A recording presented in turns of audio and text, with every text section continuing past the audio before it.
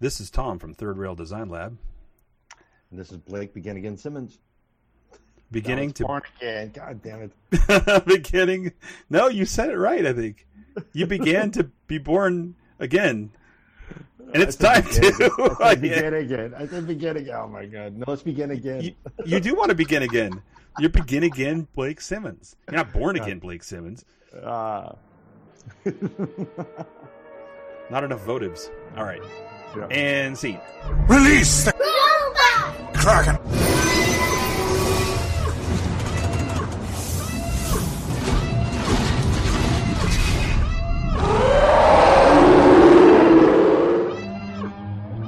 Now listen to me very carefully. I'm a Terminator. How you doing there, Blake? I'm doing very well. How about yourself, Tom? Everything is peaches but the cream around here. Yeah, that's always the case. Why would I complain? Half the Earth's on fire. The other half's trying to kill it. Everyone's trying to kill each other, and then the third half. Well, you know how this goes. Yeah, and how let's not kid ourselves. Let's not kid ourselves. It's all about birthday parties and shenanigans. Yes, and how are you doing? Just trying to make things. I notice you're in a kitchen. Yeah. It's not your kitchen. Well, it's the kitchen we're living in. Yes. Yep. That seems like it's one of those idioms, you know. It's a very DIY kitchen. It's a DIY kitchen. Yeah. DIE kitchen. I see the common artistic choice of the printer next to the freezer in your background. Yeah. Oh, yeah. There you go. Well, listen. Enough about you. What do you? But everything's about you. I want to know what you're drinking, right? Let's do our Sucking the Monkey segment. Sucking the Monkey. I am back in the saddle with Black Saddle Bourbon. Black Saddle Bourbon. Who makes that? Mm-hmm. Let me see. Black Saddle. It is. Yeah, it says Black Saddle. That looks good. Yeah. 12 years. 12 years, yep. And you're cutting it with ice. The remnants of a cold vanilla latte? No, just ice. Well, since we have, let's see, we have not had a chance to chit-chat on this podcast in a little while because of our schedules being crazy and everything. And then, of course, listeners within California know that every 5 minutes something catches on fire and we lose our power, or at least I do. Yep, indeed. And then as soon as that's over, one or both of us leaves on a trip or gets a tapeworm or something. But here we are. Here we are, finally. We're going to make the most of it, and no better way than to dive right into some Star Wars news, don't you think? Yes, indeed. I'm going to propose to you, because I think Star Wars news is fun when we're looking forward to a Star Wars project coming down the pipe. But it's even more fun when there's like 18 of them. Yes, and especially with the Disney Plus everything. Yeah. So you're ready for Disney Plus? I am. Hey, it's not just me, right? That there's no app to download yet. Correct. So in their infinite wisdom, they're going to basically just do launch day and then release the app, and everyone's going to crash the server trying to get to it. That's about it. All right, great. By some coincidence, there's a Death Star in my Sucking the Monkey segment. I forgot to tell you, my half of this is a rum and coke, and there's a Death Star ice in it. A rubbin' and coke. A rubbin' and coke. I'm rubbing myself with rum and coke, and there's a Death Star in it. And in fact, it's a Death Star that's almost entirely submerged, which leads right into our first item, which is we're in that final marketing push on the Rise of Skywalker, and I don't want to see any more. Yeah. I don't blame them, but I'm like, ugh. And I can't even remember, to be honest with you, if I even watched that last trailer. Because really? I've tried hard to get it out of my mind. Huh. I must have. I saw the one where he's like, and you're okay. You know, they can't leave anything to be a surprise, right? But I think there's, they're trying to. Think there's some bait and switching? There's going to be a lot of bait and switching. I think they've given just enough to give everybody the wrong idea, which I appreciate. how do you feel about the? Because we've talked about this before, but how do you feel about the prospect of this being a literal Palpatine reincarnation versus some of the other theories? I think it's going to be... What's your theory? Well, my theory is that he actually survived somehow. Just like Darth Maul survived, right? Sure. Yeah. And, since... I mean, all things are possible now that they brought Leia back from deep cold space and she forced herself back to the airlock. That's right. All the original... pun intended. Yes. All pun intended, forced herself. I know. Yeah. I'm with you tonight. So I think once you eliminate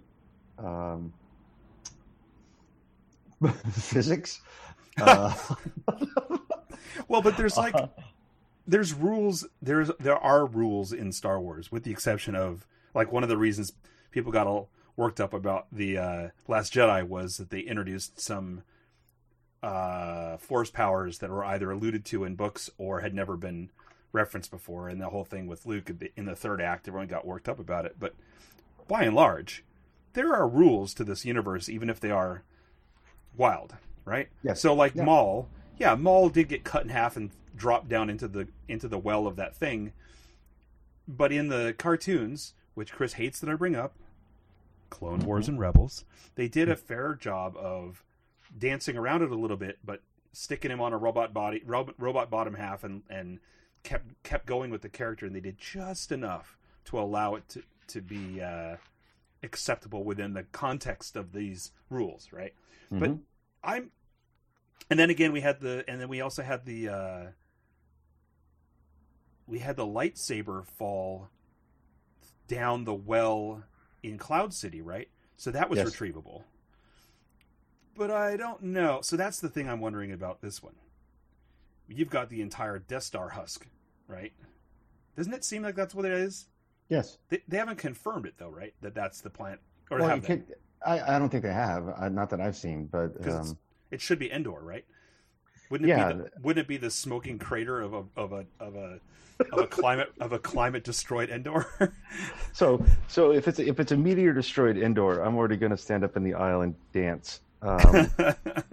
And hopefully there'll be a lot of Ewok carcasses littering all of the scenes that come. I think that would be a delightful turn of events for me that I would fully celebrate with a very big adult beverage.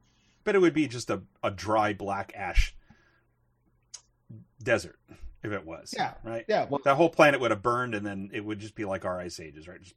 Well, but let's see. Let's say it's something hybrid than that. Let's say it's a part of a Star Destroyer that rescued him as he forced himself out of the Death Star too, and then that crash landed somewhere, went into hibernation mode, because there's all this weird shit with Imperial Star Destroyers coming out of the water or ice flows or something in the battle. Well, but the chair is there, right?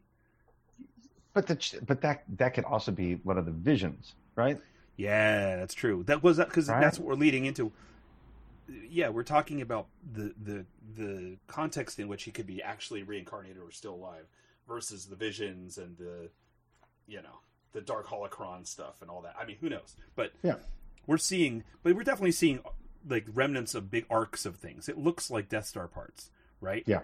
And both Death Stars were just atomized. So what Death Star is this? And that leads it to being dream sequence, time travel, something. Yeah.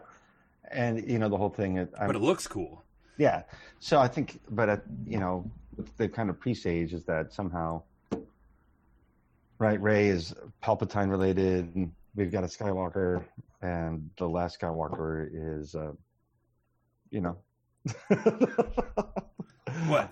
He comes back and redeems himself. So remember this whole redemption story, right? With the Skywalkers, more often than not. So, Oh, so you're saying you think it could be a Vader coming back too? Being why Hayden Christensen was appearing and then immediately gagged. Yes, well, it immediately tossed off the end of the world with Jar Jar. Well, no, but like he and what's his name, who blanking on it now, who played the Emperor. They had they were at a film festival. They were scheduled to be at a film festival doing a talk, and then Disney clamped down on it and shut the whole thing down. And then he showed up at Galaxy's Edge with his kids, and then someone posted photos of it, and then Disney got all pissed off about them breaking the rules of when you take photos of celebrities at Disneyland, I guess. I don't know. Yeah. I hated the way that the prequels were structured and edited and filmed and dialogued and acted, but I didn't fundamentally hate the actors or a lot of the concepts of the stories. I just think that they were just not done. Those were all the first drafts of something that could have been much better under different hands. So I'm not even a hater of Hayden Christensen, especially as he got older. I'd be happy if he came back as a surprise, in this somehow. I just don't know. I like the idea it could be as open as anything, like you say, that they've just been throwing a bunch of misdirection out there and it's something totally different. But I don't know. I would have been even happier if I never heard the cackle at all. Yeah. And then they still never really explained Snoke, right? Right. And I think we're probably going to get all the bombshells in this one.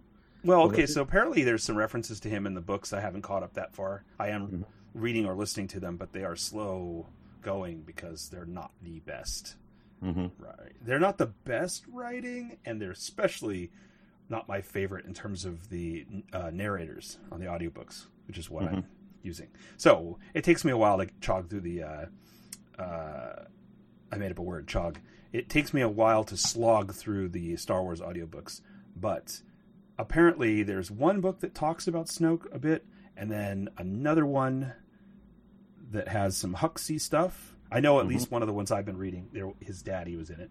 And then, and apparently the one that just came out this earlier this week, Resistance or something, whatever it's called, is a really good roundup of a lot of things, tying up a lot of threads leading right into this movie. So apparently the timing of that book is calculated. Okay. So we'll see. Okay. But I will say this: I do not like space horses. we already had some galloping business in the last one. Did not like it then as much, and now we have some space horses again. But that's all right. Yeah. It is what it is. You already have your tickets? No. Oh. I do. Yes. And I have 4 of them. Yeah, we've just been pretty slammed with everything. I know. It does feel, with everything being as chaotic as it is weird to plant the flag on things months ahead of time and just kind of, But it's a tradition. It's a tradition, though, to do it at the Alamo. So we got them on the 28th. So we got them after the holidays, basically. Oh, see, that's a bummer because that's Ren's birthday. So we're taking to the Amaluna show. The Cirque. What's that? Oh, Cirque du Soleil. That'd be cool. Yeah. What time are y'all going? I don't know. No. No, you can't. Yeah. Let's not kid ourselves. Let's not kid ourselves. Let's not kid ourselves. We'll each see it 3 times and then talk about it. It's fine. Yeah. One other thing about this trailer, though, or at least, it was a trailer, but it was a screenshot that I saw it and wondered about it, and then I was reading, and other people did too. There is a scene. It's one of those scenes where Kylo Ren and Rey are doing their symmetrical run at the screen, and they're slashing some bullshit, and some stuff's breaking, and there's some sparks. And she's got a lightsaber in one hand and a standard dagger in the other. And there's a lot of, what's with the dagger, right? On the interwebs. And in the Rebels cartoon, did you watch all of Rebels or none of Rebels? No, none of Rebels. Oh, you really need to. I've exhausted Chris with this, but you, my friend, with all of the travel, you have time to get in these Clone Wars and Rebels. I'm telling you, you will enjoy it. Oh, that I have no doubt. It's just a the whole process. Yes, I get it. Okay, well, anyway, there's a storyline in Rebels involving some. It wasn't my favorite, but there's sort of like proto Jedi on this planet, the origin of the Force coming off this planet or some shit, and there was an artifact called the Dagger of Mortis, which had the ability to basically kill anyone infused with the Force by touching the blade of it, right? Mm-hmm. And it's the only standard dagger that I can think of in the entirety of the Star Wars canon to date that has had any significance. So it's possible that it's that. Yeah, it's also it could be. possible it's just a chunk of space debris. Well, I mean, so they did bring that up in episode 7, right? All the space junk. Yeah. Living everywhere, right? So it makes sense that if it was. I mean, it'd be interesting if they brought up the Clone Wars, if there's a fragment from that. But there's a whole host of potential scenarios where they wanted to go, and then especially all the different planets that they had scenes on. So it gives them a wealth of opportunities to dig in. For all the flaws in the Star Wars books, what I do get out of them that I like the most is I've always been very interested in the connective tissue between the different eras in this universe that you don't hear a lot of, and they've done a lot of backfill. The critics are saying they're going back to the well when they don't need to, but for people like me, I want to hear about the space between Clone Wars and the Rise of the Empire, right? Mm-hmm. And so I like that the books give time. They give some breathing room to that. And I'm currently reading the first of the Thrawn novels, and there are a lot of references to old Clone War tech or Clone War era equipment, and it's on the black market. It's got value for its parts and whatever, and that's the kind of stuff I like. There's still quite a jump between the world that was quickly or the universe that was quickly decimated in Clone Wars, and then the complete infrastructure takeover of the Empire in 30 years. Like, it just doesn't. It wants to be 100 years, right? But I like all that stuff. So anytime you see references to things, like, we haven't seen it in the films, but I would just love it if I saw like a Clone Wars era droid or chunk of a ship or something in these stories, because it's only 60 something years after the Clone Wars, right? It would be there across all the planets, across the galaxy. You should have remnants, even, and then maybe sometimes they've shown some repurposed stuff, hybridized stuff, more in the cartoons than in the movies. But anything like that shows that there's connectivity between the three eras of the story, that isn't just a Skywalker did it. I'm into. And that's my biggest hope for some of these other projects that we'll talk about a little bit. I mean, there's so much there to play with. We don't need this saga anymore at all, as far as I'm concerned. Yeah. I have no nostalgic tears for the end of a Skywalker era with all these toys. But what about C-3PO? I don't give a shit. You're talking about all the, like, is he going to die in this? Yeah. Well, I'm still fascinated by, red C-3PO eyes. I'm just disappointed we lost the red C-3PO arm, but that is interesting. Right, looking at my friends, I would love if I would love if he was some sort of inexplicable sleeper agent, or like hand delivered virus. Walks in and plugs in and jacks everything up. Because and at the firewall and cut his CPU out to save the rebellion. Right. It would be a nice poetic thing if they took his core and shoved it in the Millennium Falcon. It's just immediately arguing with the one from Han Solo. But anyway, it's a little too close to Independence Day for my comfort. I'll say that's true. I can't support that with any rigor. But this is the world. This is the world where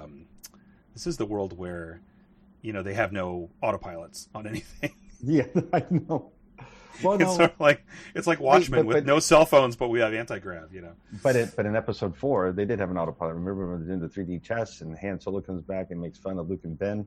Oh yeah. And Chewbacca's playing R2D2 and C-3PO's just bathing himself in oil or something. Yeah. Yes. So there had to be something there. They just don't have autopilot when it counts. You can't autopilot. You can't autopilot a Star Destroyer or a capital ship of any kind. Yeah, although you can bridge it with only like 3 people. Yeah, that's right. Yeah. All right. What else? So the next item I have here is the Benioff and Weiss project is dead. Yes. There's a lot of gossip rumors going around, obviously, about why. Yeah. What are your thoughts on those? I tend to believe it. Well, I tend to believe one thread of it anyway. That because the Game of Thrones final season sucks so bad they cut him? I think partly that, yeah. Well, so what I think is, I think that the current era of film at Disney is quite risk averse, and Mm-hmm. I think that when they After Han Solo, right? I think that. well, no, but if you look at how they get some flack for hiring these interesting directors and then firing them, but I feel like it's less about everything has to be packaged the same way, because why would they even bother with the interesting directors in the first place? Yeah. I think it's about if either it's at the executives, at the overall Disney executives level, or if it's at the Kennedy level. But I feel like when they get warning signs that things are going to go off the rails or go in a direction that will be challenging for them, that's when they have no hesitation in pulling the plug. Mm-hmm. And that's why I think you saw some of things like Trank and Lord Miller and then what's his name, Trevorrow. Some of those were quite obvious. There were some major flameouts happening on current projects, and so then they lost their project Mm-hmm. with Lucasfilm. But in a case like this, I definitely think that there's some truth to the idea that that there was a flameout on that last season. But also, I think it's more than that. So Joanna Robinson, who writes for Vanity Fair and sort of like their expert on Star Wars stuff, does a lot of podcasting. She Mm-hmm. feels very strongly through sources that that's the story, that they didn't like the last season and in particular the finale and said, nope, this isn't going to work out, and then just sat on it and gave them time to figure out a story of why they weren't going to be doing this, hence the Netflix deal. Mm-hmm. But I think it's less about the way in which the finale finished with fans, because there were plenty of people like me who were fine with it, right? Yeah. I mean, it was an impossible undertaking to move forward ahead of the books and satisfy everybody. I mean, it's even more divisive than Star Wars, right? Mm-hmm. If anything, that puts them in a position to be experienced in this kind of a hyper sensitive fan world. I think it's more about how they handled the last season from a production side, that they so publicly admitted that they had more time from HBO to do whatever they wanted to do, and they said no, and the fact that they seemed to broadcast that they were kind of compressing things and just taking shortcuts, that's the story in the press, that's the public consciousness about the problems with the end of Game of Thrones. It wasn't so much the specific story beats. I think they were more concerned about the idea these guys were allowing the narrative to be about the production of Game of Thrones and not about Game of Thrones. And if there's one thing Lucasfilm doesn't like, is people obsessing about the making of the sausage, right? They want people to argue about the sausage, not the making of the sausage. Yeah. So fair enough. I think that's what did it. I don't think it's the end of Game of Thrones that did it. Okay. But all the same, the other thing about it is that supposedly they were going to be looking at the origins of the Jedi. Yep. And I think that there was some interesting possibilities there. I didn't read all of the extended universe, Old Republic stuff, and I'm sort of bored when I do see some of those characters come up in my little, little video game I have on my phone, where it has all these different characters that come in from the different eras, and it's like multiple iterations of the same sort of,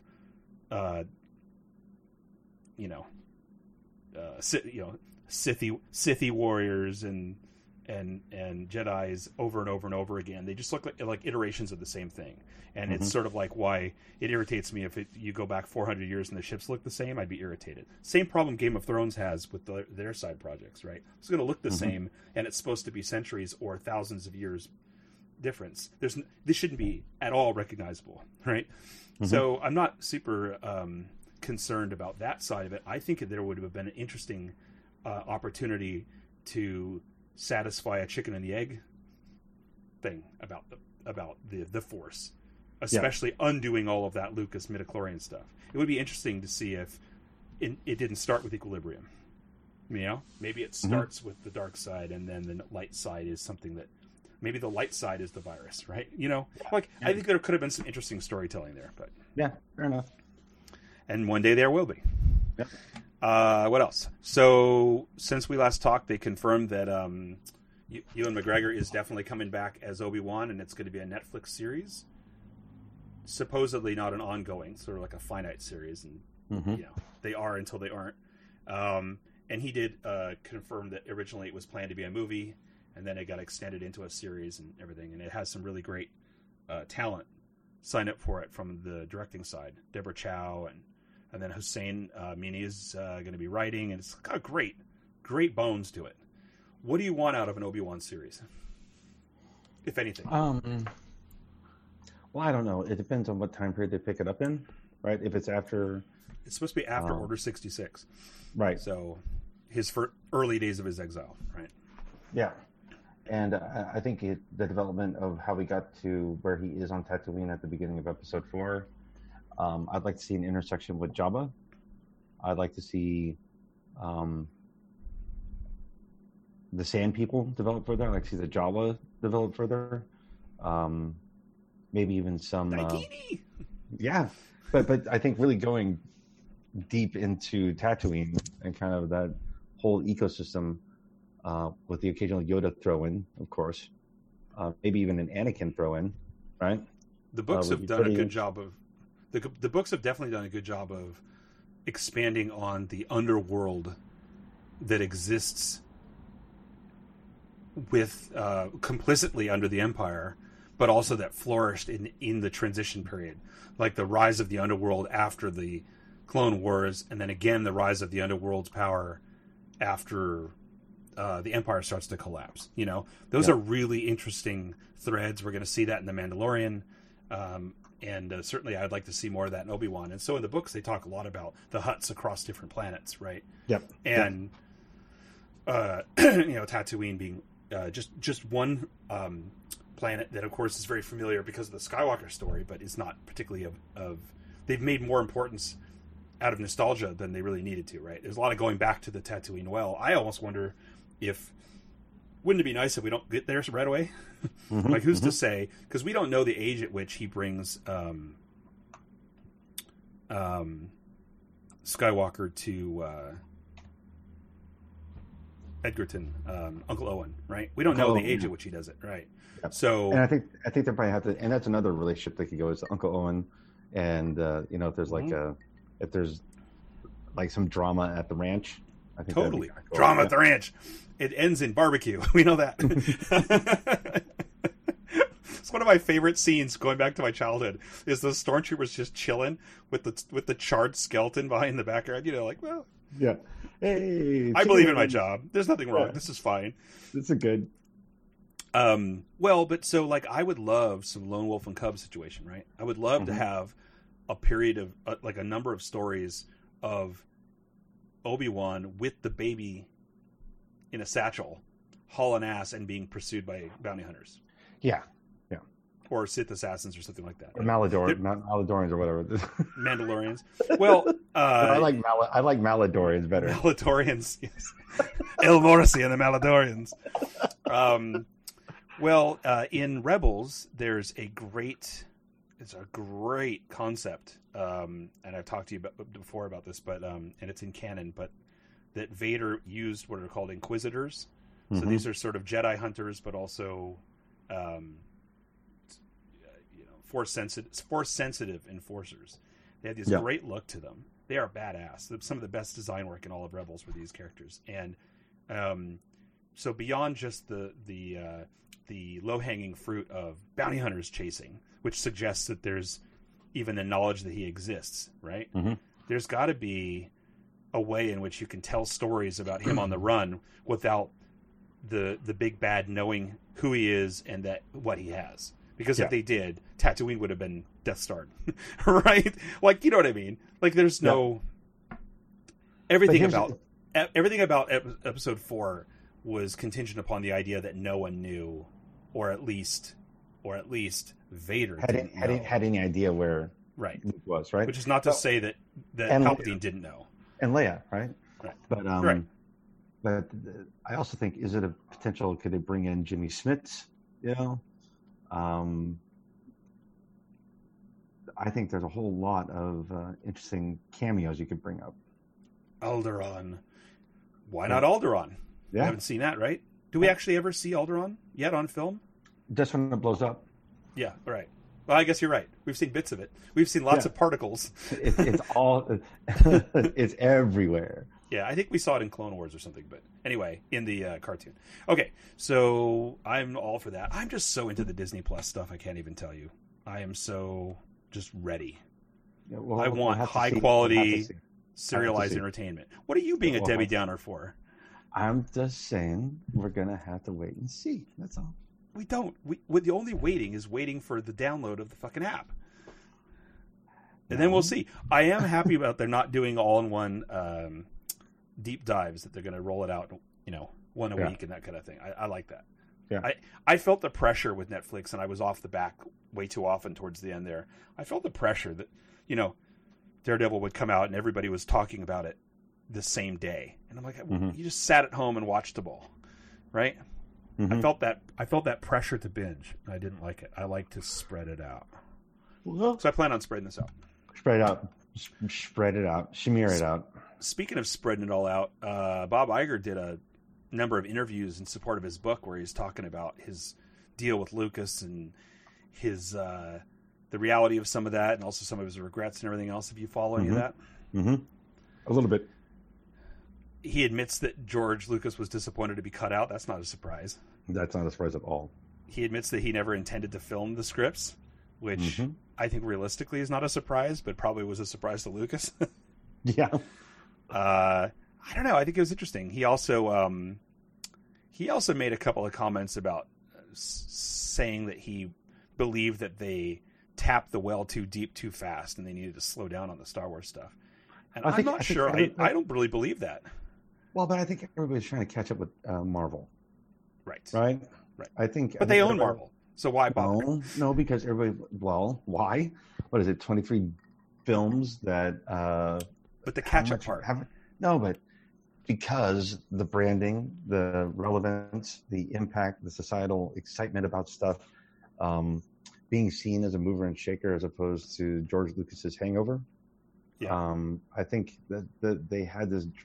Everybody doesn't like to be outcompeted, right? And I think Marvel has set the. I mean, it's not the gold. It's not. It's the unobtainium standard for how to run and orchestrate a very successful movie enterprise. And I was just reminded last week that a media enterprise, right? I was just reminded last week that James Cameron and Avatar actually had the balls to say that they were mining unobtainium. What a dickhead! Yes. Yep. Well, that's fourth wall, man. I don't like that. I love it, but it was, I think they're trying to reestablish themselves into primacy, because because they just like what DC tried to do, right? Yeah. But do you think that but I'm saying I'm poking at the premise that they did too much Star Wars, and I know I'm somewhat biased because I like Star Wars stuff. But do you think that they overdid it and went too fast and had low quality? Do you think that's true?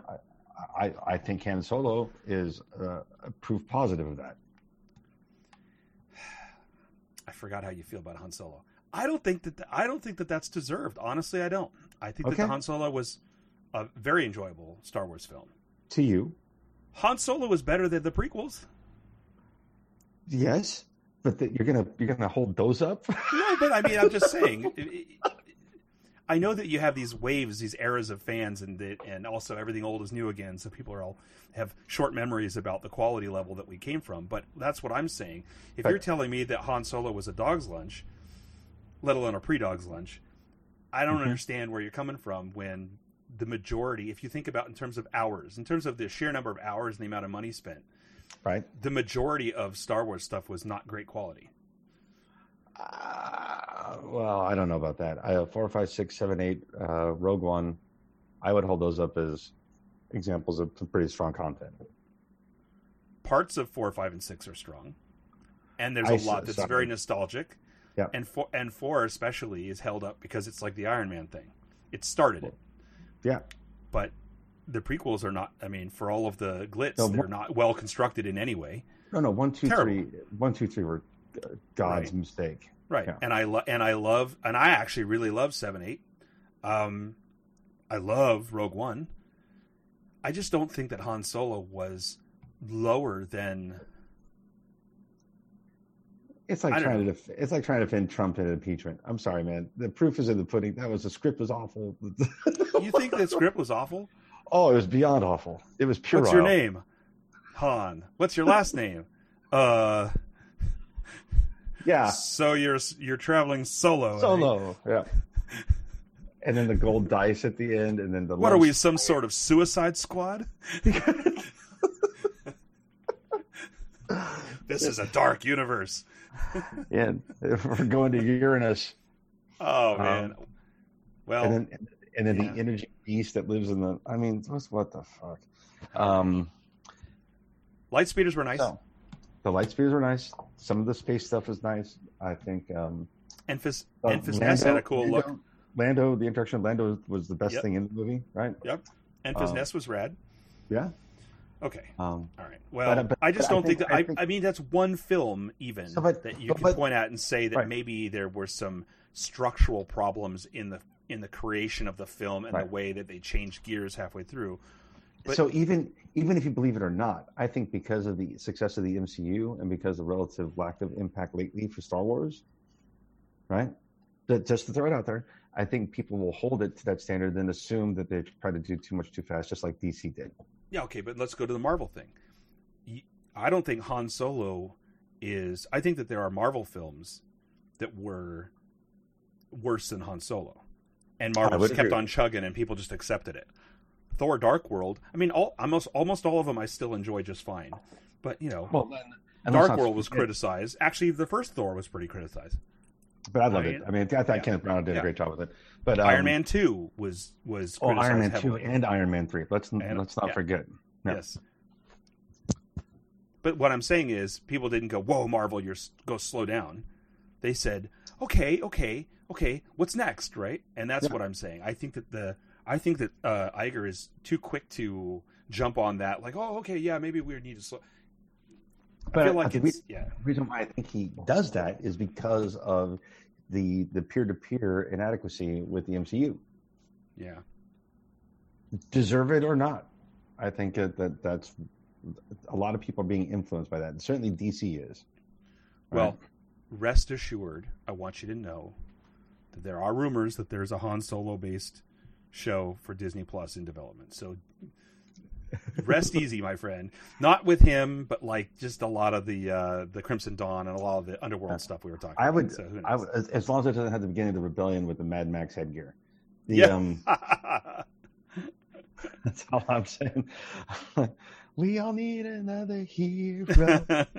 Please don't do this to me. There's not enough bourbon in the world for that. Well, how do you feel about then thinking about this whole measurement contest with Marvel? What do you think about how Kevin Feige has been brought into the Star Wars upper echelon very quickly? Don't you think that's interesting? I do. I mean, given that you would imagine that Iger in particular would be kind of weirded out by that, and Kennedy, I think it's really interesting. It's interesting to imagine what those dynamics are. Agreed. And it'll be interesting to see how they actually manifest and play out. Right? Yeah. Well, Feige being a producer but not a writer or a director, I don't know, I don't know what it means when Feige is brought into a thing. He was a great shepherd of Marvel continuity in those movies and figuring out how to find the different voices and different styles of movies and make them all feel like one thing. But I don't know that it's like you're going to get the Barton Fink feeling when you have Feige producing a Star Wars film. I don't know what that means exactly yet. Well, I can't really think of anything that Feige has produced, like has shepherded that wasn't a Marvel film, to show what that means. Do you know what I mean? But I think what he's able to do is really pick a strong cadre of directors and content managers. Right. And he may not be the producer that makes the ultimate difference, but I think he assembles a team that does. Right. He's good at that. He's very good at that. Right. And if anything, that's something. You take a look at the breadth and depth of the MCU director cadre. Holy crap, man! Well, and the kinds of risks that they took, that they stayed with, and I think that is what's interesting. I don't know whether Kennedy is the one that's been firing people when things get hairy, or whether it's higher than her and it's passed through her. But it's interesting to think, well, here's a guy whose reputation is based on taking risks on interesting directors and then giving them room, right? And at this, well, and actually going to bat for them when the whims of the social media morons, like this goes back to James Gunn, right? Right. And they fire him because of the hashtag thing, right? And then they realize that, well, maybe we shouldn't hold everybody accountable with something they said 20 years ago, and I admire that. I don't agree with what James Gunn said at the time. I think it was disgusting, but it's redemption is a powerful thing. Well, yeah, because because we don't make mistakes, right? No, I've never made a mistake in my life, except for all of them. All of them. Well, and that's the thing, though. What interests me is Kennedy the one who's been assembling these dream teams and then and then basically culling them, or has she been a conduit? Because that will have a lot to do. That will impact how she works with him and what she must be thinking about him coming on board for something when that's his reputation. Yeah. If she was the one that was turning, basically dumping these creators when things got controversial, then that would be a real slap in the face to her. Right. Well, but that will come up over time, right? That'll be proven out. So Rian Johnson's thing is in flux too. He's really cagey about that, and it's really weird, right? It's really weird, and I can't think it's something that people that are living it actually enjoy. Right. I just don't. I don't think that when Rian Johnson says, "Well, I don't know, we'll see what happens. That's the plan," but I don't think that means he's not doing anything. I just think it means that the Disney overlords are being cagey about the sequences, right? And staging the calendar the way Marvel does. They stage the calendar up and say, well, here's where you are, right? So, I really hope that doesn't fall apart, though. Right, but the MCU doesn't do the thing where they float a name and then they bait and switch it. They leave like Marvel film number X. Yeah, right. and then when they confirm it and launch it, it's a done deal. Right. This whole nonsense with Star Wars and even DC, where they float something out there and then Twitter goes nuts and then they pull it back and then they change and they go back and then maybe we're going to do that. It's all packaging and has nothing to do with what it was. You're absolutely right about that. That is something that's irritated me with both of those franchises for sure. Yeah, it just irritates the shit out of me. Like, good God, just get your shit together, people. But that's what I've liked about Rian Johnson's stuff so far was that he will not talk about what he was working on. And there are all kinds of rumors about it. Well, he's still not talking about it.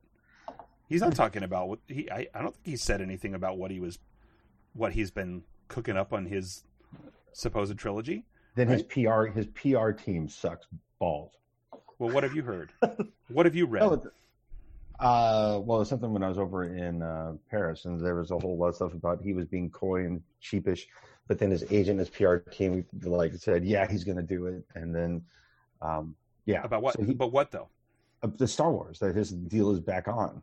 Well, no, I know that, but I'm saying he has not provided any insight into the subject matter of his story arc. No, because he's smart. That he's smart enough to know that he's not going to say anything in public until he's got the backing and firm commitment from the hierarchy. And that's what I like about it. There's this open-ended mystery to what he might be doing. That means we could get some really interesting Star Wars stories. Yeah, because I would actually like. Well, first of all, I want them to get off the Skywalker, just like you. Yes. Right. Just okay.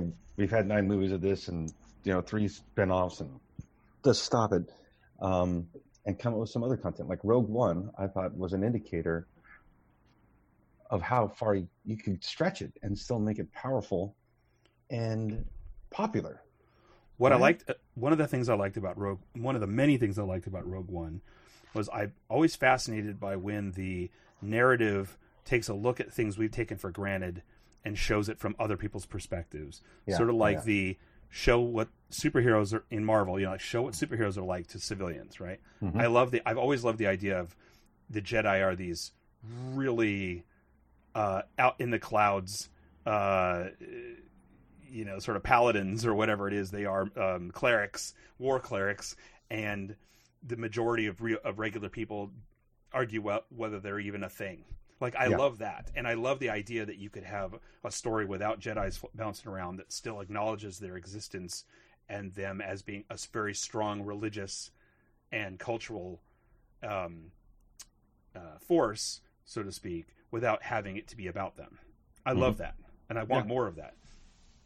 The books have done a good job about that, talking about not only, doubting whether the Jedi, depending on what timeline the books are in, doubting whether the Jedi were really anything special to, since I'm reading this Empire set stuff, it's really interesting to read about how different people within the Empire don't believe, both now in the Thrawn stuff and also reading the Aftermath stuff, which is pre-Force Awakens. It's interesting to read aspects of, like, not really believing that Palpatine was a Sith Lord or any of that stuff, that it's all propaganda and that he's just a guy, right? Like, I love that stuff. And also in the Thrawn stuff, it's all about the infrastructure of the Empire and being part of this very large government organization that happens to be military. I don't know. It's just, I like those perspective shifts. I want to see a perspective shift. I want to see more of those kinds of shifts in that universe. I think that would be a welcome thing. Cassian, that one's another one for Disney Plus, right? Rogue One's prequel. That's how I feel. I think that's going to be probably the thing I'm most excited to watch. Oh my god! The Mandalorian. Oh my god! If we get a K2SO, do you know how happy I'm going to be to have weekly K2SO in my life? Dude, and I can't believe the actor for that. Right? If he would come back. He's Firefly. No, that is yeah. It's Tudyk. Alan Tudyk. Alan Tudyk. Titan. Yep. Right? This is Titan. He's amazing. Tudyk or something, but I loved him in Firefly. And his vocal intonation and patterning for K2SO was just probably the best robot ever. Wasn't he Hey in Moana as well? What? I think he's Hey in Moana. The chicken. How can you get a credit for playing that thing? 2 people got credit for BB-8. Yeah, give me a break. No. It's true. They just know. took their dialogue and then one's the head, one's the body. No, one's the head, one's the body. Like what? You're round and bulbous and you bounce. Well, the good thing about Cassian is that Tony Gilroy is going to write and direct it, and since he was, obviously the majority of what worked in the end in the final cut of Rogue One, that excites me. And then I think lastly, I just want to mention 2 interesting things about The Mandalorian. This is the one that I've kept the most out of it in terms of looking at things that they released. Like, I'm trying not to read more than this, and I haven't watched it. I didn't watch the last trailer, but I'm very interested in Dave Filoni being involved because he was he's the one who shepherded Clone Wars and Rebels through. He is sort of Lucas's successor, and he has his own very specific view on how to tell stories that I think is the reason why both of those cartoons are as good as they are. And he mentioned that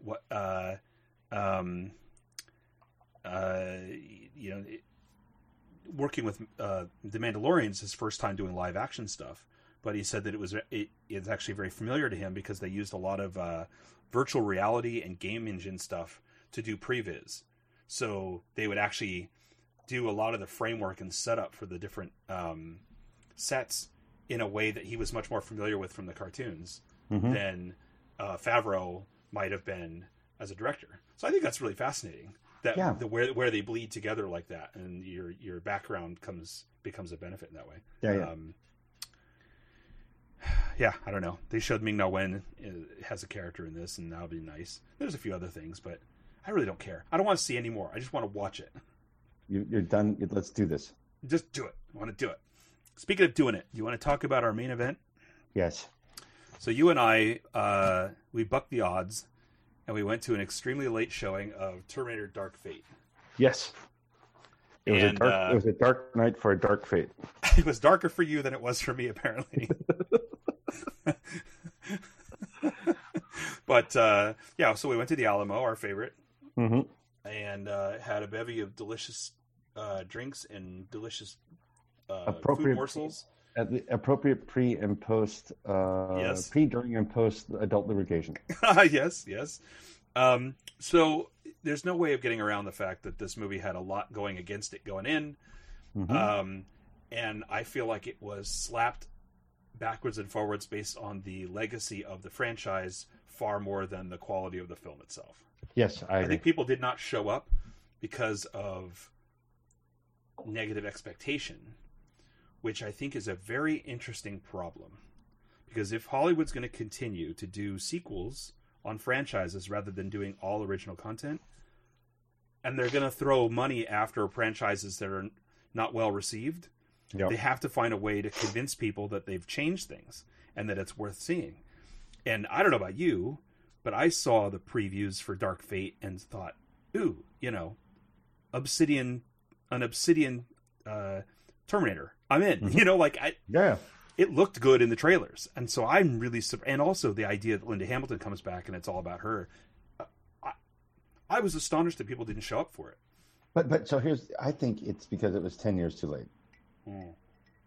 Right? I think it was 10 years too late. I think they had their moment to capitalize on that, just like Alien and Aliens did, right? Yeah. And then the more it drags on, like and Genesis, remember, everybody thought it was not that good of a movie, but it's still doing way better than this. But I thought Dark Fate was way better than Genesis. I think even Salvation did better than this. Yeah. Well, although that's not a fair comparison because this is doing worse because those existed. Yes. And initial box office falls off as people talk about it and think about it and say, "Wait a minute, this didn't make any sense." So I'm saying, like, what if, right? Dark Fate came before Salvation. Right. Then it would have done a lot better. Absolutely. Yeah. But that's the thing I'm saying. I think that it's being dragged down by the fatigue from those other franchises, but I don't know that that the fatigue is the subject matter. Yeah. I don't think people are saying I don't think fans of this franchise are saying, "Well, I don't want any more Terminator." But I think what they are getting tired of is the Connor storyline, the Arnie storyline, and Sure. I think if they did a clean break and just went totally outside of that, right? Well, yeah, but that's the problem with Terminator. It always has been the problem with Terminator. Yeah. It isn't the world building of some of these other franchises. There's nothing to Terminator that's not this story. But so just like they tried to do in this one, right? It wasn't about Connor. It was about somebody else being the next savior in a different timeline. But right? that recursiveness, I think, is what is exhausting to people. Yeah. If anything, in the subject matter, it's that there's a sense of that there's no stakes because it's always going to be someone's in the back. They're going to send someone back to get the thing before they change the future. And if they change it, then someone else. And the simple fact that even in the trailers they show that no matter what happened, we're just going to go back and do this again anyway. I think makes it feel so specific that this entire franchise has to be about going back in time and assassinating people before they do things. And it's so narrowly drawn that there's no room to breathe, because Salvation tried to do let's look at the future for a while. And then, it had a good look to it and had such terrible structure that you couldn't even get around it. I remember laughing in that movie when I shouldn't be laughing. And it wasn't Helena Bonham Carter that was making me laugh. It was just everything. Yeah. Right? So I don't know the way out. I don't know how other than making interesting choices in the spin of the story do you make a Terminator story more interesting again.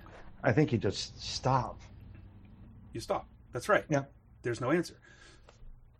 I liked that this is very clearly a thread. This is a time thread, and I thought it was neat. I think that they really, spoilers and everything, but they don't explain how Legion developed different than the way Skynet developed and why it developed and had the same came to the same conclusions. That's the biggest hole to me. Mm-hmm. Like, there's no reason for Legion to exist sending humanoid endoskeleton robots back through time the way Skynet did. There's just no framework for that, other than if they. And I was waiting when we were watching it. I was waiting for them to pull it together that Legion learns about Skynet through the existence of Terminators that are bouncing around through time. Even after Skynet was obliterated and didn't exist anymore, those Terminators are bouncing around out of continuity. Yeah. So then Legion patterns itself after Skynet. Like, well, I could do that, but better, kind of thing. That would have made sense to me. They didn't even go there. So it's just all they did is change the names and did the same thing. Yeah. But what I did like is it sort of reminded me of the multiverse kind of thing, how you can have different versions of Batman. I loved that we had this sort of Latino Terminator story. I absolutely loved it. All of the baiting that's happening with the conservative people who were outraged by this movie, that it's all females and it's also got all these, Mexican Americans and Mexicans and there's immigration stuff and all that stuff. I loved it. I love that the Terminator that came back was of Latin descent. I love that the characters that he was dropping into to assassinate were of Latin descent. I loved everything about this version of the story, and it made me imagine, kind of like they did with Matrix, it made me imagine that you could have these multiverse spin-offs where this same thing is happening in Japan, or it's happening in Iceland, or whatever, and it's going to adapt to that culture. But that would require that there was some bigger picture reason for this happening, and some sort of spiritual reason for it happening, and that's definitely not part of Terminator, other than Cameron's insistence that this is all biblical stuff, right? Yeah. But on the face of it, though, we liked what we saw. I thought it was consistent, strong in that regard. I thought it was very well acted. I thought it was great to see Linda up there again. I love that she was as not haggard, but I love that she was straight up 60s. She was an older woman. I was disappointed to hear that they padded her up to make her look more feminine. That kind of pissed me off to read about it. That they gave her like breast and butt implants and stuff in her costumes to try to flesh her out a little bit because her bone structure was so thin. That kind of irritated me. But I liked that she looked the way she looked, and that she wasn't all that they hadn't just digitally smoothed her out or anything. Yeah. Agreed. She was great. It was great to see her in front and center, but also it's meta because you're thinking of Linda Hamilton finally coming forward after all this time. But also, I liked that her character. It's something I'd always wondered about, and I love that they actually acknowledged it. That she's like, "Hey, I sacrificed everything to save the world," and they're like, "Who are you?"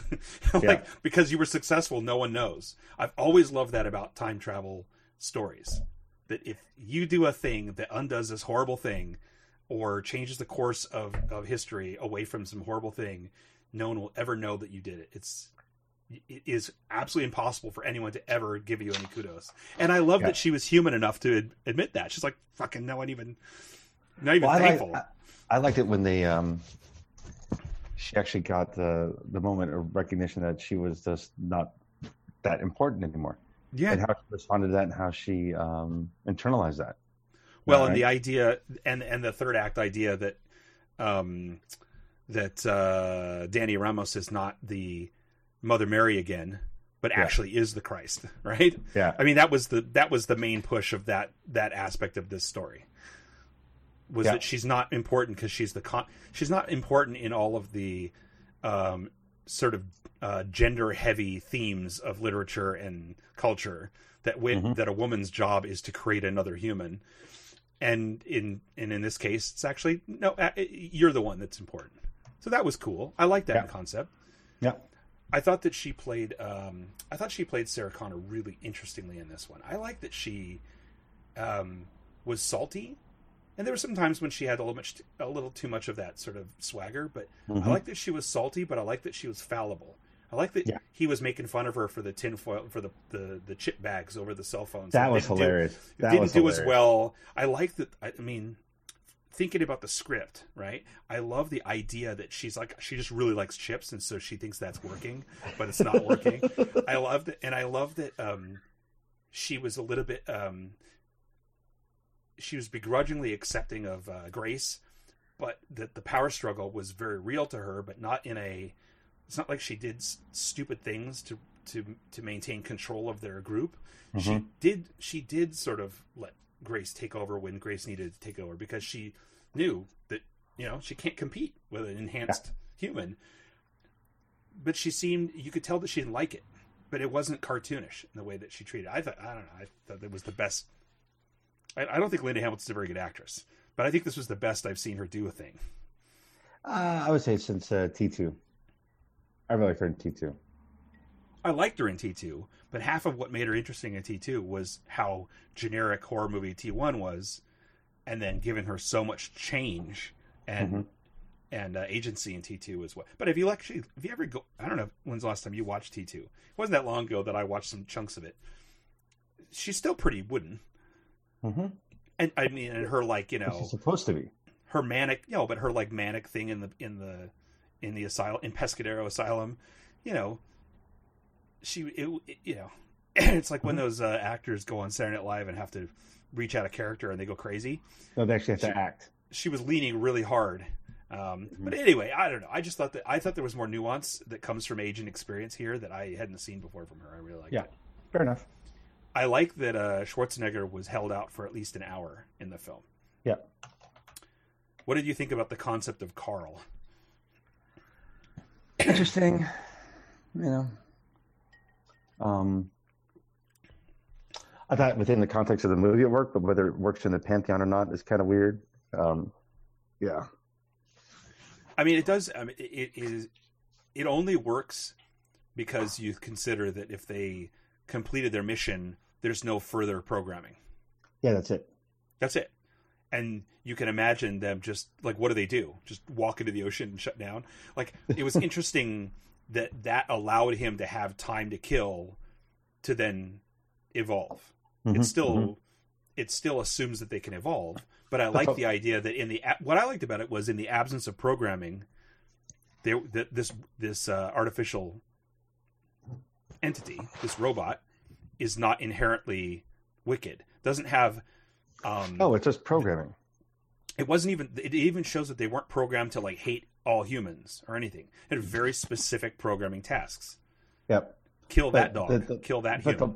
But the whole thing with the conscience and I don't know. It's conflicting, right? Because it's sort of like Ghost in the Shell or iRobot, where there's blips in the code that start manifesting themselves in action and coherent behavior and thought patterns.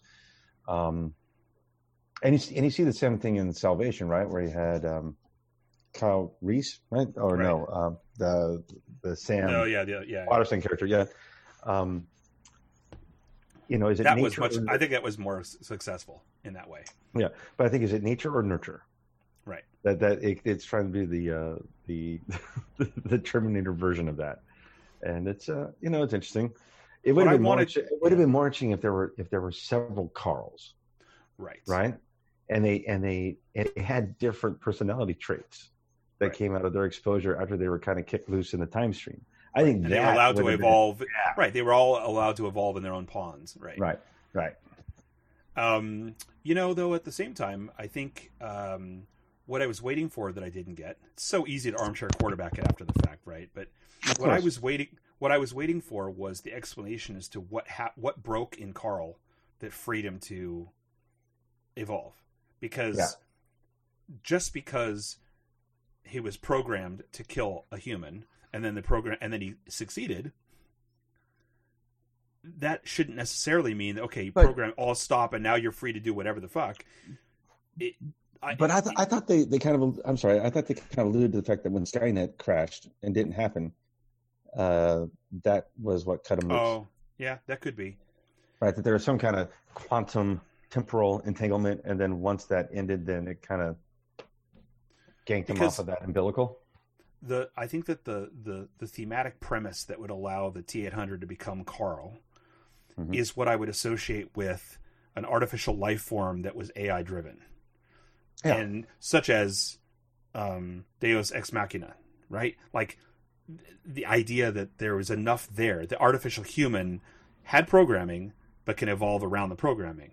So in other words, I never got the sense that any of these Terminator models had any sub-AI to Skynet or Legion or anything in them. They're just tools. So there shouldn't be an evolutionary capability for them. They're just a tool. It's a fucking grenade launcher. Well, that's the part that I didn't see them explain. Yeah, but remember, there was some adaptability that they programmed into them so that they chameleon themselves in the background and adapt to all mission specific context.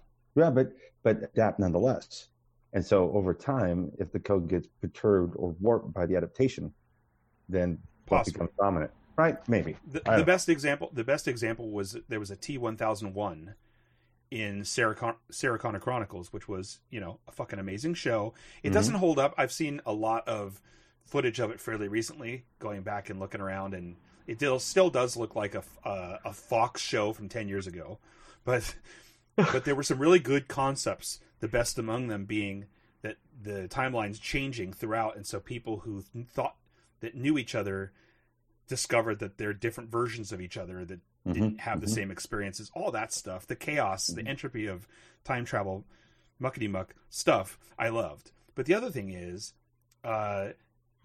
Sarah Connor Chronicles did a good job in showing that the T-1001 that was played by, what's her name? Cheryl, I don't know. Manson, she was from Garbage. What's her name? Cheryl Manson? Shirley Manson. Right? Shirley Manson. Her T-1001, or whatever that model was very adaptive. Acted like there was an AI in it. Like she was making decisions and being manipulative, and there was definitely stuff about the way that model was designed to be autonomous in a way that none of these other Terminator models are autonomous. So thinking about Grace, Mackenzie Davis, she fucking owned this movie. As far as I'm concerned, it was her and Gabriel Luna's Rev 9 that completely had my attention the entire time. I loved the idea that she was an enhanced human. I love the way they played it up subtly with the tattooed lines all over her body, all these little contact points where things have been surgically modified, and the weird sort of mesh web of underlayment, sheathing, myelin sheathing or whatever underneath her skin.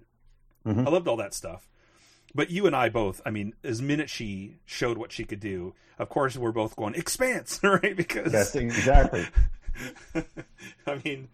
It was so perfect to see. She did a better job or they realized her in this even better than they did in, well, I don't know. We haven't gotten that far into the show of Expanse, but just in thinking about how they described, or I guess I should say, they did a better job of realizing it in this than my mental image of how they did it in Expanse. I think they did a really great job. Also, I just really liked how physically imposing she was. That she was tall and lithe, and she's just so physically present. I loved it. I loved her in this movie. Yeah. I don't think I've ever not liked anything Mackenzie Davis did, but I think this is my new favorite. Now she owned this film.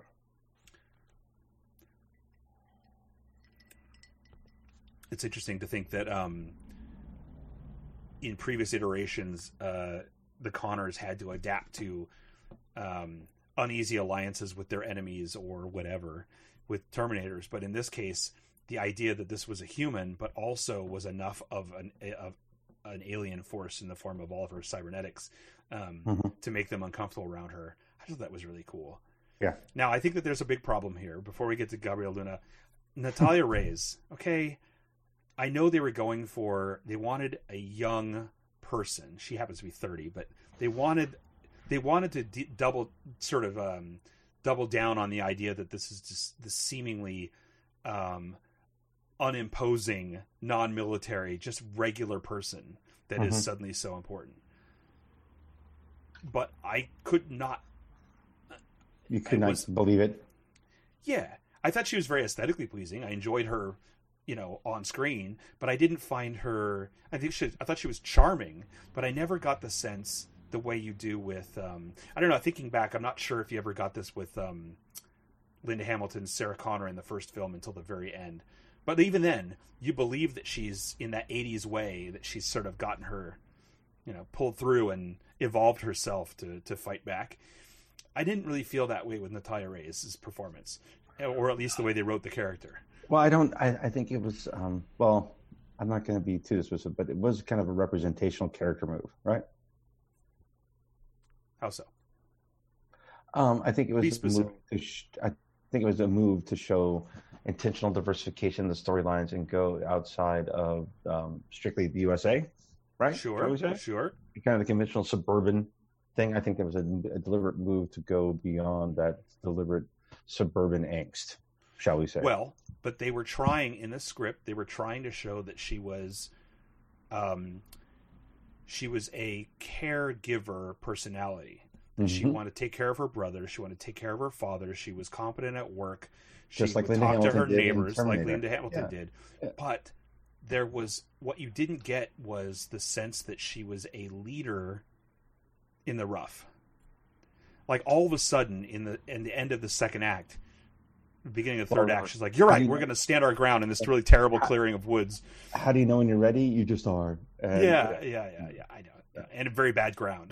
Yeah. So I don't know. I just feel like there was, like, for example, and just going back to Mackenzie Davis, that actress, you can see her playing, she's working at a diner or whatever, and then all this shit happens, and then she grows into the character that fights back. And then suddenly guns pop out of her forearms. Yeah. Sure. But you know what I'm saying? Like, I could see her, I could see in her acting on this and other films, I can see her having the capability to show you a person rising to this challenge. Natalia Reyes, I don't know that it's an acting thing or if it's a script thing, but I didn't buy her as being the same person that in the future is, Well, okay. the so future let me- leader of that society. Let me be even more into, provocational, right, or provocative. Okay. So Linda Hamilton, right? She was basically the Holy Mary, right? Mhm. Right. She was the birth mother of the Savior. Right. And then this one, Right. it's not about the holy womb; it's about the actual individual being the Messiah, Right. Right. And so, whereas Linda Hamilton actually turned out to be more of the feminine, badass empowerment role model, period. And this one's not. So I think there's another deliberate juxtaposition there, maybe, if you're being benevolent and giving them the benefit of the doubt, that was a very deliberate move on their part, just to throw all of those stereotypes out the window, one could say, right? Yeah, Those- but I think that... Those, but I those can, that you don't expect often can surprise you the most. Yes, but... Oh, here we go. Yes, but... However, you can paint a picture of Danny Ramos, the character, as not as being a shyer, meeker, intelligent, but overwhelmed by all this, as she was in the first two acts. You could have made this work for me if she wasn't the future leader of the resistance. And suddenly in the fast forward, she's the one that saves Grace and is the leader and is all badass and all this stuff all of a sudden. Yeah. If she had evolved in the future into a scholar, mentor, cultural figure, but not a military figure, I think I would have bought it more. And I know, because this constant version of the future of these stories, whether it's the Legion world or the Skynet world, is that everyone becomes hard, badass soldiers. But I think that it's more interesting to think that there are different types of people that survive and different people that are important in the culture of an apocalyptic society. She could have been a clerical figure, or not a clerical, a cleric figure, or a cultural leader, or some other type of important person in that society that wasn't a military person. And I think I would have bought it more. And also would have been more intrigued at the idea that not everyone who physically survives the Armageddon has to have a grenade pin in their mouth. Fair enough. Let alone her, that she looked like it was Halloween and she was dressing up as someone in the game Contra. She did not look very. Didn't look like it didn't work for me too much in the future. That's a little rough. All right. That's a little. I did not entirely buy this whole thing about, well, there's not much to buy, but I wasn't too on board with this whole thing that Carl can sense timey-wimey disturbances and then can text exact coordinates of where they are. I think that a little more work could have rationalized that he's plugged into a system that, I don't know. But especially since all these time jumps are happening from a different system than his, I don't understand how he would know or be able to transmit that information in the first place. Mhm. But even worse, you can maybe you can explain this to me, because this happens where you see the obvious and I don't. How did Danny know to send Grace to the Carl coordinates and tattoo them? I have no idea. And the I only was thing thinking that my whole time as well. Well, the only thing I can think of is the Legion world isn't an alien alternate timeline. It is the timeline now in this story. Mm-hmm. And that means that we have the same set of chicken or the egg timey-wimey problems that the first film world had for this. Yeah. Which Fair is enough. that, like, John Connor was born from Reese, and Reese went back in time to save Sarah Connor, so he couldn't have existed without Reese, so therefore how could this have ever happened, right? Yes. Yeah. So maybe in this sense it's the same thing. Well, maybe it's just Back to the Future. I think I'm going to go Right. back to time travel and not in-game time travel. Yeah, right. Well, it was interesting to me to think that they knew of the existence of Terminators that were not Legion Terminators Right. in the That future. was Skynet Terminator. So And yet they don't know what Skynet is or what Sarah Connor was, because there's no records and they don't. I mean, that makes sense. But how would they even make sense of Terminators? Yeah. How would they even have a sense that they're anything other than, like, that they ever existed? How would they have records of their existence? Nothing about that part made any sense to me. Okay. All right. Did it make sense to you? No. No. What about the fact that Carl's dog was cool with him? I think that just shows you that dogs can be dumb. Well, I was thinking about it at the time, like, well, maybe. I mean, it was a yellow lab. Yeah, that's true. That's true. Yeah, but that seemed really strange to me. That if they were the dogs were barking at Terminators because they sensed this, they smelled something was wrong, or they sensed something was wrong. Would this have been the case of any Terminator that just simply trained a dog into being around long enough that the dog would just accept it? Like, you can get a dog to stop barking at a raccoon, right? No, I think it's just it's a fucking yellow lab, man. Also, it's hard, going back to the original premise. I used to complain about Terminator, how it made no sense a long time ago, and I won't go too deep into this again because we've all thought this. But what the fuck? I mean, these are 1,000-pound humanoids walking around. Why are they not falling through decks and stuff? Mm-hmm. Why are they not backing into walls and shit? So, but even more so, it's hard to imagine a concept where this, giant endoskeleton under decaying tissue is able to exist in disguise and have a family.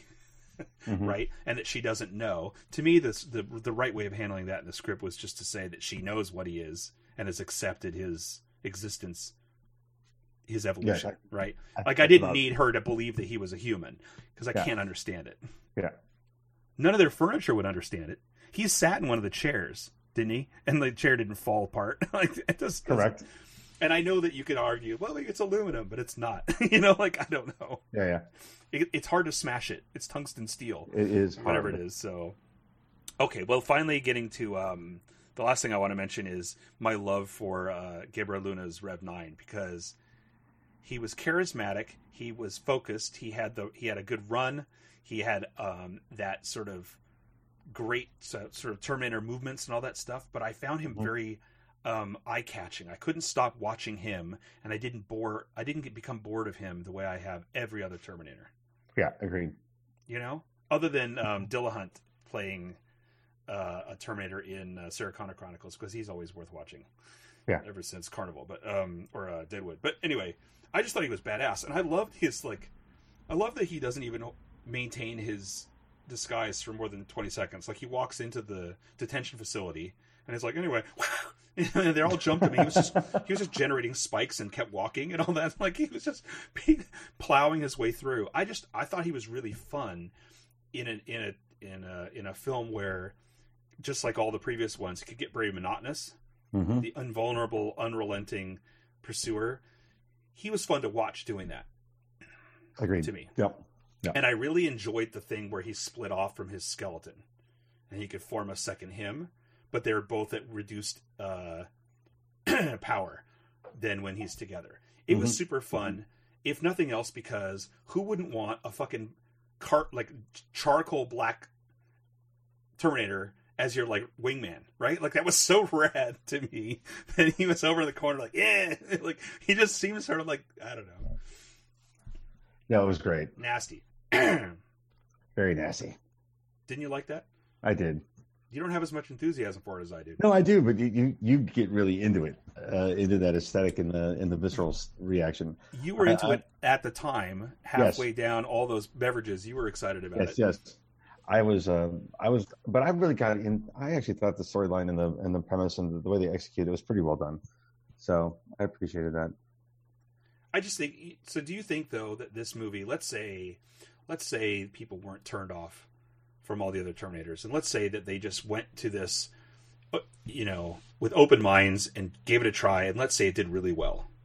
Mm-hmm. Would you feel like this was a jumping off point to storylines or some other way of continuing the franchise within this same framework in the way that this attempted to continue Terminator 2? No, I did not. Because I didn't feel like Genesis felt like you could have a sequel. I didn't feel like Genesis, any of the actors or the story in Genesis lent itself to making you want to see more of it. No, and I didn't really feel like Salvation made you want to see more of it. No, and this didn't either. I don't know if that's a bad thing or a good thing. Because again, I just don't know if this franchise has anywhere to go. No, I actually don't think it does. But they will come back and do it no matter what. It's sort of a down way of ending discussing a movie that we actually enjoy. I've encouraged people to see it. I'm like, if you like the bare bones, the basics of Terminator shit, if you like robot skeletons running around shooting shit, smashing vehicles into each other, if you thought Terminator 2 was the high point, you're gonna like this. You're gonna love it. Yeah. Right. And if you really had questions about whatever happened to Linda Hamilton and Sarah Connor, this is your movie. Last thing, how did you feel about the reveal early on in the film that after all of the events of Judgment Day, 2 years later in Mexico, another Terminator walks right out of the ocean and pops John Connor in the face right in front of her and then walks away? How did you feel about that? I was delighted. I loved it. I absolutely loved it. And I just love that he walked away again. I love that he did it and walked out. It was so, I mean, that was the most realistic component of a Terminator movie since the iguana being hard to catch once it was out of the cage, right? Mm-hmm, just the idea that there would be more and they would have been pre-launched and you could never stop running. Because she's always alluded to, in the story it alluded that she never stopped preparing. Yeah, but I loved the idea that in the end, surprise attack, done. It was hey, gonna tap you back. Boom. I loved it. And then the fact that it was on the beach just cracked me up so much. It was really well done. That was probably my favorite. That was probably my favorite thing. Your favorite bit. Yeah. All right. Well, okay, so this was good. So what's next for you? Do you have anything that you're hankering to consume in the very near future before we talk again? Joker. You're still looking forward to seeing Joker, huh? Yeah. And I'm looking forward to The Last Skywalker. I mean, I'm going to see Joker, but I still don't have high expectations for that film. Why not? I don't know. I still feel like I'm just going to go into it wishing that it wasn't Joker. That was either just a mob movie or I don't know. I'm just not buying it, but we'll see. I haven't seen it yet. So I haven't seen it yet. So I don't know. Okay. So Joker and Rise of Skywalker. Okay. That's fine. So for me, it's going to be big old Mando. Really excited about Mando. And that's pretty much all. When is the Expanse going to happen? God damn it.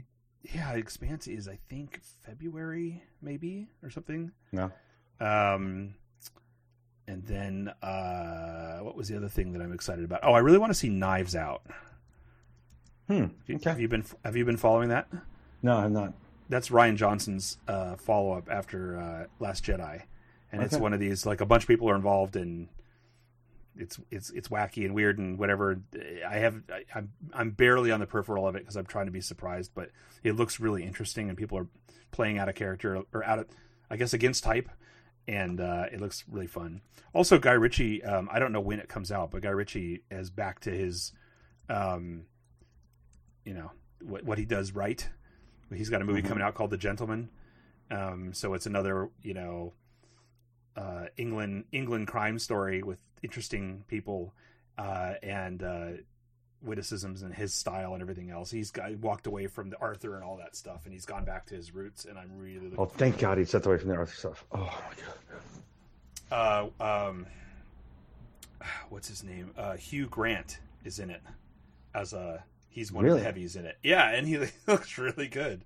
And Charlie Hunnam is in it, and a few others. But have you not seen it? The trailer for Gentleman? No. Yeah, check it out. I think you'll be impressed. It looks like it'll be fun, if nothing else. And there's no Madonna in it at all, which is good. That's excellent. That's the best news ever. And do you have any recommendations on anything that you've been consuming or you want to recommend to our listeners today? Final season of Mr. Robot is outstanding. I haven't even started that. It is amazing. So if you're banging up on me with all the things I missed, Mr. Robot is one thing you need to watch. That